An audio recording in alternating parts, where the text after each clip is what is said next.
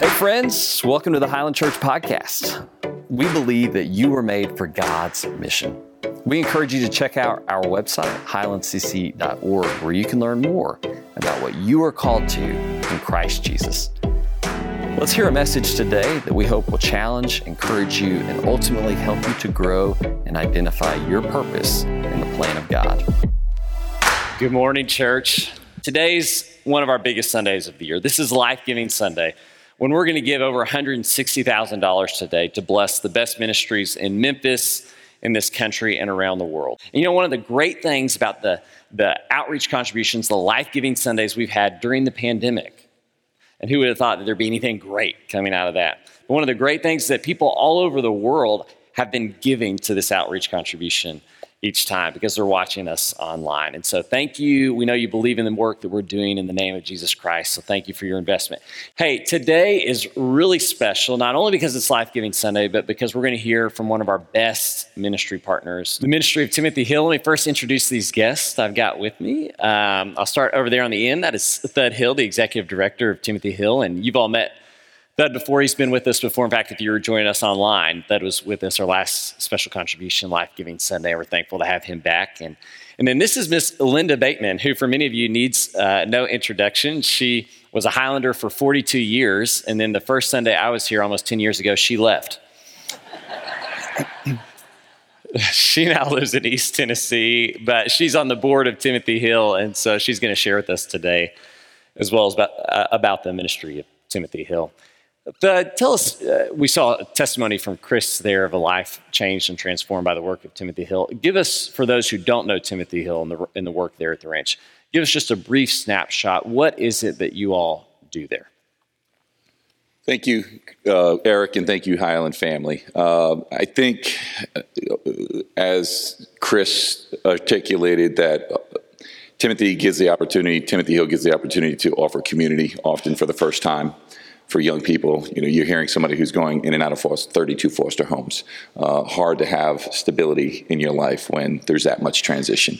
So I think that there's we talk about faith in Christ, hospitable community, authentic relationships as our three core values as an organization. And I think that young people get to experience that often for the first time. And so it's not always received well right on the front end because it's so strange and different when you talk about people, you know, loving you and articulating that when you've seen very twisted versions of what that looks like in your life. It's hard to receive, but I think that briefly encapsulates, you know, what Timothy Hill does. Absolutely. I think Russ Turman and I were going through some of the video testimonies that Timothy Hill's put out to share one with you all today. And the amount of brokenness and struggle that so many of these young people have been through is unimaginable to most of us. And to come into a place where they can be loved, transformation through love is the work of Timothy Hill. Find community, brotherhood, and most of all, Christ. Like that has the capacity to change your heart and your life. So I'm thankful for the work you're doing. Okay, Miss Linda, Highland's been a partner of Timothy Hill for a long time, and we owe that partnership in large part to you. What was it that drew you to Timothy Hill? And then talk about those early years of Highland's partnership with that ministry. I used to visit Long Island years ago to visit some friends that were college friends, Cliff and Tish Clark. Cliff is now the chair of our board.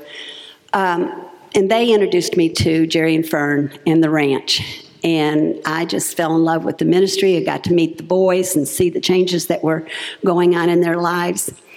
And in 1993, Wayne Simpson, Claire Coffey, and I, and an intern, took a group of 12 to Long Island, to the ranch, to do a service project, to conduct a vacation Bible school, and to get to know the boys. That team came back with their own observations and their own stories and what they saw there on the ranch, and told families and friends about Timothy Hill. A few months later, the Hills came down. We had a breakfast over on Highland, and the Hills came down, and they got to know them in person and see and hear from the Hills. And once that happened, Highland bought in, and they've just been Highland's been the most wonderful support and encouragement to us over the years. I'm so grateful. Thanks, Miss Linda. Yeah, Timothy Hill is one of the ministries, and there are nearly 30 ministries, but one of the ministries we support today through Life Giving Sunday. And this is a partnership that's been ongoing since the mid-90s. And it's one of the things I love about this church is that when we commit to you, we commit for the long haul. We stick, that's right. But, one of the things that I think as believers, and certainly here at Highland, we're always wondering, how does transformation happen? It happens, we believe, through the power of Jesus Christ and the Holy Spirit. And you told a story just a second ago in our first service about a young man who had been in a bunch of places, but you were the only place that introduced him to God in Jesus Christ. And so as you think about what is the primary thing, the message you're pouring into these young people to invite the transformation of God in their life? And then share that story just briefly. Yeah. I use 3 illustrations from the New Testament that stand out to me, where there's an engagement that's taking place that seems out of the ordinary. Jesus talking to the woman at the well. She even questions it, like, who are you talking to me? Why are you talking to me? Jesus telling the story of the Good Samaritan, and in reality, I'm sure that he saw much of that in his ministry, where people were walking by on the other side. People that were broken and beaten up, and yet people were walking by, and was challenging his followers to say, be that one, be the neighbor that's willing to bandage the wounds, that's willing to take care of some of those physical needs. And then John chapter 21, where Jesus is restoring Peter.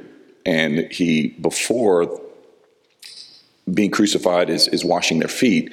And in that scene, which sometimes I think might get missed subtly, that Jesus shows up to that scene with fish and bread in hand and is cooking breakfast as they come in.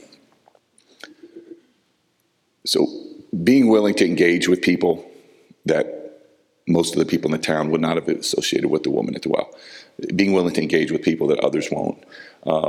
Being willing to bandage wounds when people are in broken places. Being willing to offer hospitality, offer agape to someone who has hurt you and rejected you, which is often the case with the young people we're working with. We're getting cursed at. We're seeing things getting broken and have to show up on a regular basis with love in our hearts towards somebody who's needs a life preserver because they're drowning emotionally and spiritually, and yet you're throwing it to them and they're throwing it back in your face. It's like, but we have to keep showing up. And so I think that being willing to engage, being willing to bandage, being willing to keep showing up, because so many people have abandoned and just quit on these young people in their life, and being willing to be that force that keeps showing up day in, day out, I think are some of the pieces of what contributes to transformation through love.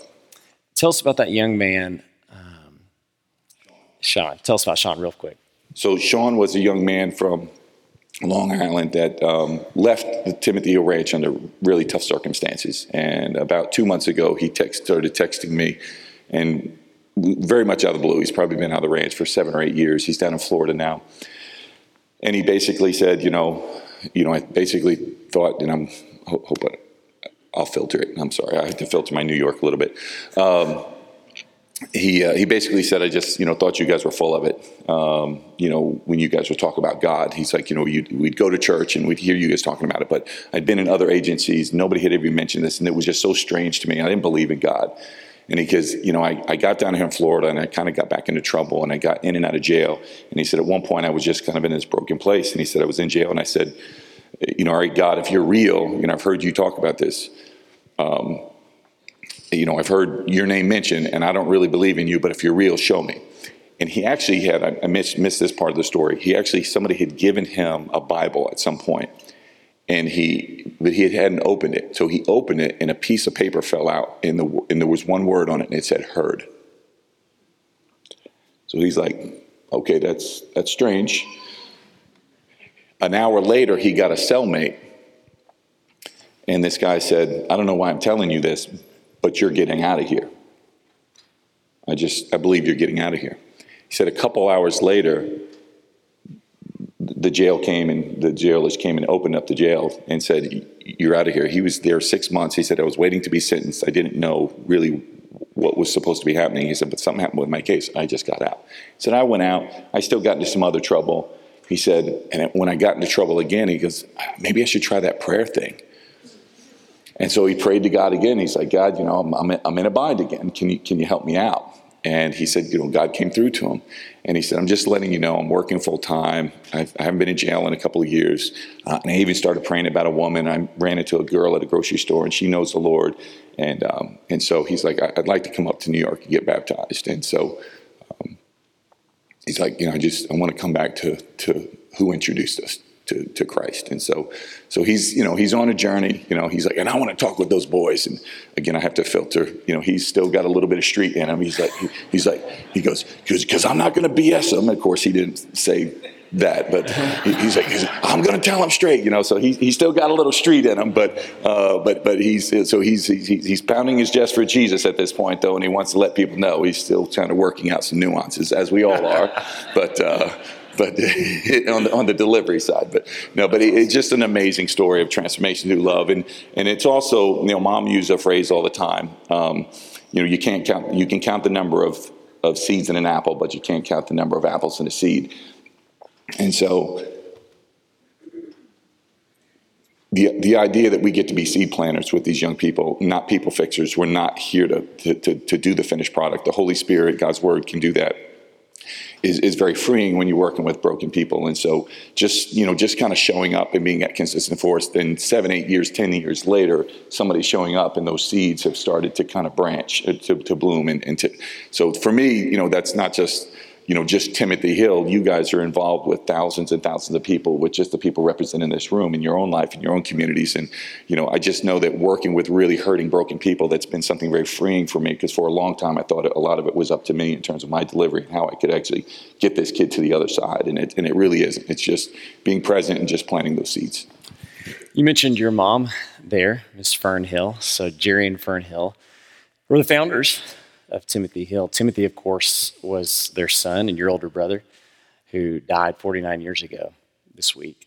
But Timothy had this dream of caring for young people with the love of Christ. And so it was his dream, but it was your mother and father's DNA that has shaped this ministry. And so, Miss Linda, you've talked to me about the ministry and the person, the example of Miss Fern Hill. She's in a special moment in her life. She's nearing the end of her life on this earth and preparing for heaven. And I thought you might just share with this group a little bit about Miss Fern Hill and her example to you and her importance in this ministry. Folks here know I love Fern. I brought my Kleenex, so if I can't get through this, you'll understand. But Fern Hill knows Jesus. She loves Jesus.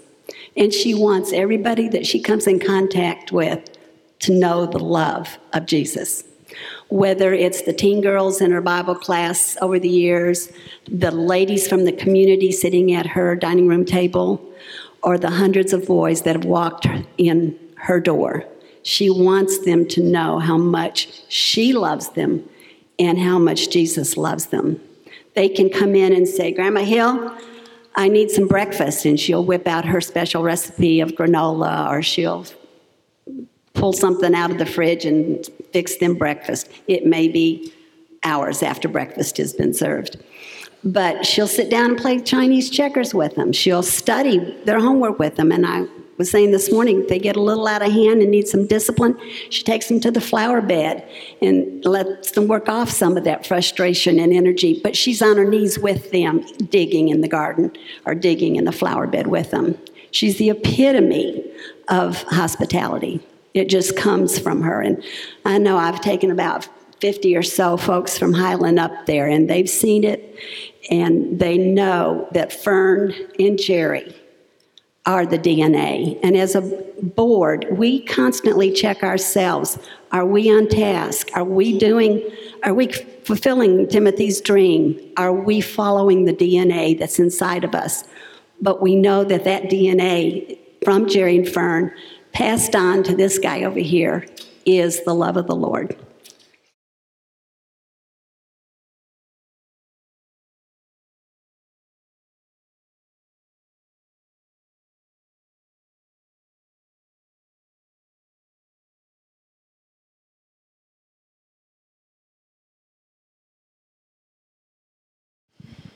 She entered hospice about 2.5 weeks ago. We started our board retreat this week on Wednesday, and we went over to the Searcy campus, and the board will be joining us in the next service.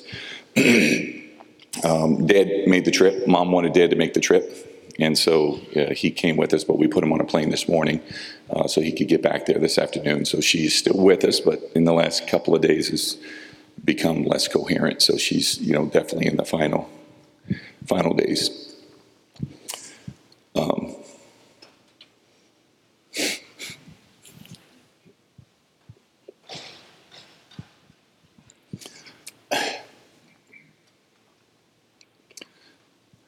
There's a guy in our circle that is about 60 years old. I think Dad married him and his wife a few years ago. He's rough around the edges, guys. I guess has all kind of a checkered past.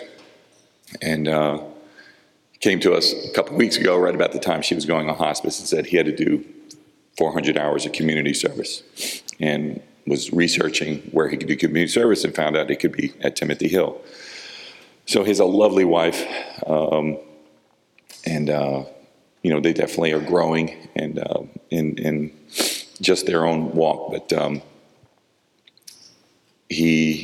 mom said, can he do his community service by reading me scripture, because he doesn't know the Lord.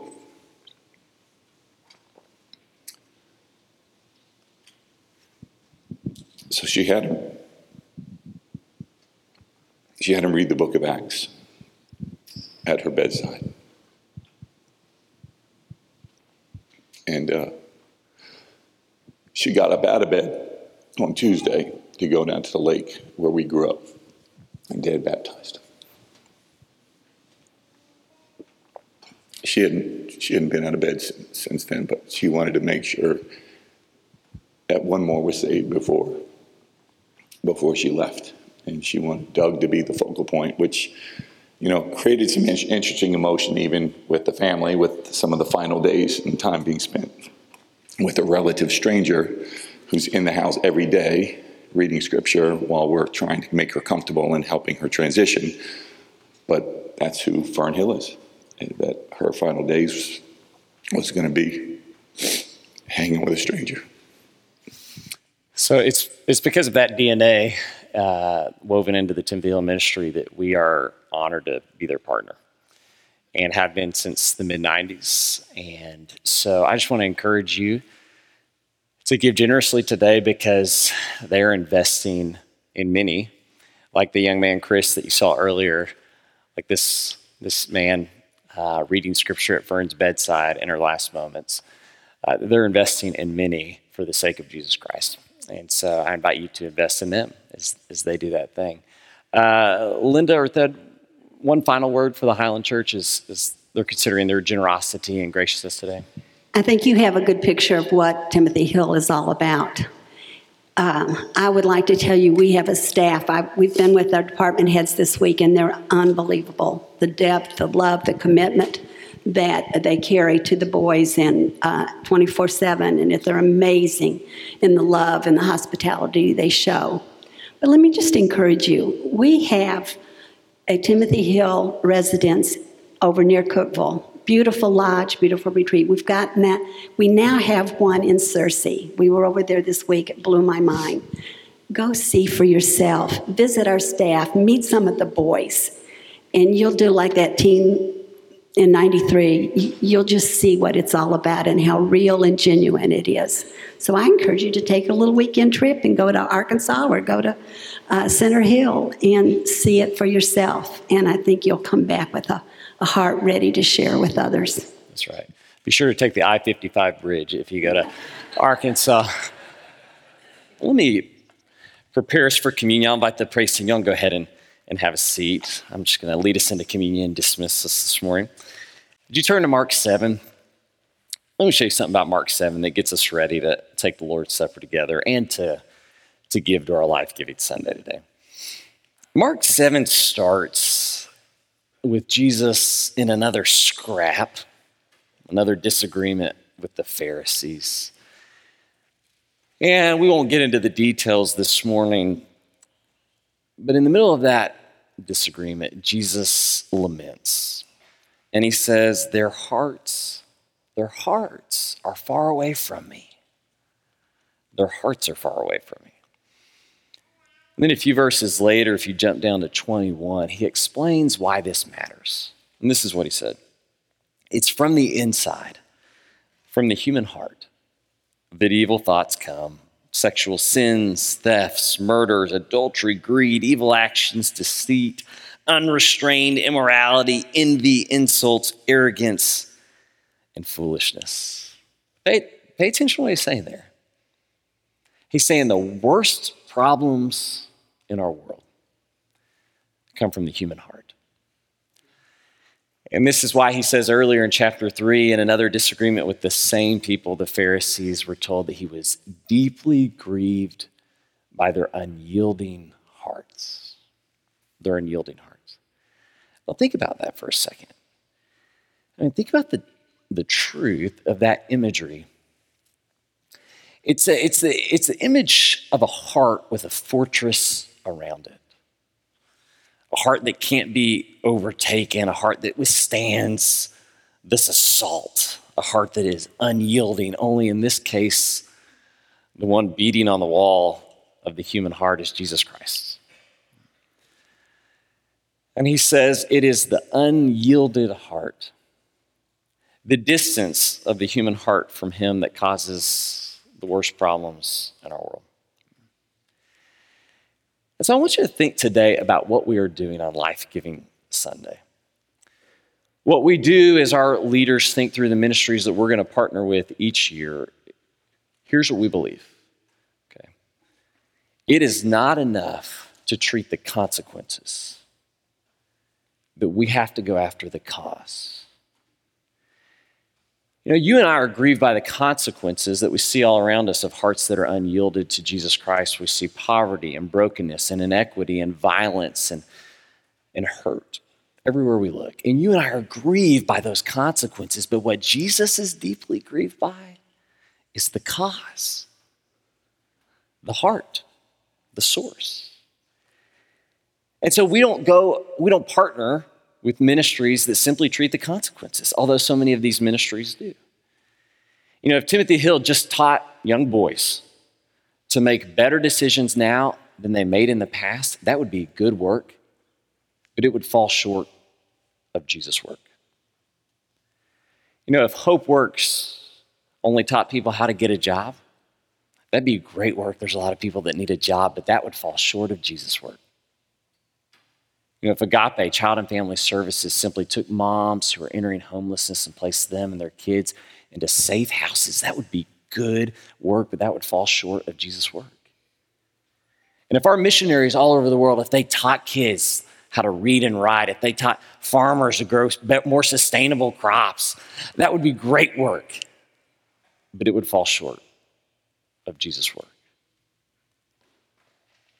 We believe the hope for the world are hearts yielded to Jesus Christ. Okay, and we believe that one day every knee shall bow because God, like 1 John tells us, is greater than our hearts. God is greater than our hearts. And so today what we're going to do when we give, and like I shared at the beginning, you can give online, you can give in the boxes as you walk out this morning.